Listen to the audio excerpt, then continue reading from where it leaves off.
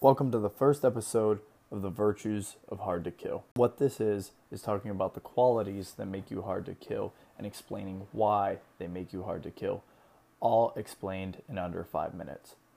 Today, I want to talk about patience. Patience, true patience that is, will elevate you to another level. There comes a confidence with knowing that you're strapped in for the long haul.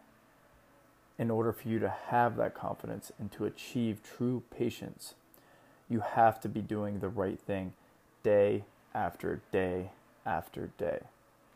There's no other way to be patient and to remove the worry from your mind that you're not doing enough, that you're not going to be prepared, and that the moment may be too big for you, if you are in fact doing the right thing daily in order to be ready for your moment. This makes you truly hard to kill because in finding patience and knowing that you have the time and that it doesn't need to be done now and it doesn't need to be done tomorrow, it allows you to release a little bit of pressure that you're going to put on yourself to be able to perform at a time in which you might not be prepared for it. One of the major keys here is that it allows you to zero in and operate on a micro level. What I mean by that is you can play in the details, point out specific ones that may be a weakness, where you need some extra work, might need to get some outside help on, and be able to fill those gaps so that you can be more complete in a specific area. Not only that, but it allows you to zoom out and look at the macro. And what the macro is the big picture, where you're trying to head, what you're trying to become. It also gives you the ability to look at that and to plan your moves on the micro, on the day-to-day, the week-to-week, and plan them to make that transformation from the month-to-month and the year-to-year. That way you can have a collective, wholesome view and a collective, wholesome plan, all working cohesively to an end goal. To me, this really can be a superpower, as it allows you to remove your emotions from what it is that you're developing, whether it's yourself or something else, and that you can focus solely on developing it and whatever needs to be done to push it forward.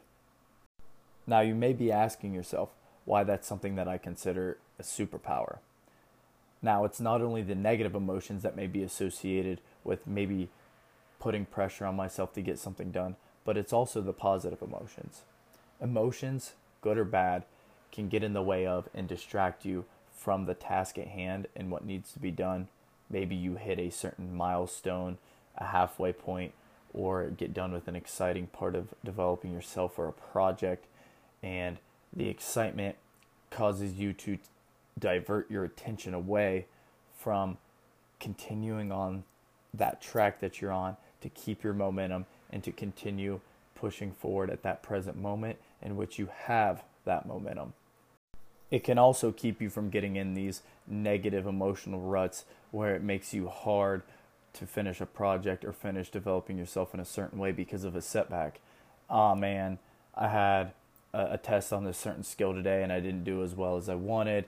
I've been working on this social skill and I said something really awkward to this girl or to my boss or a coworker.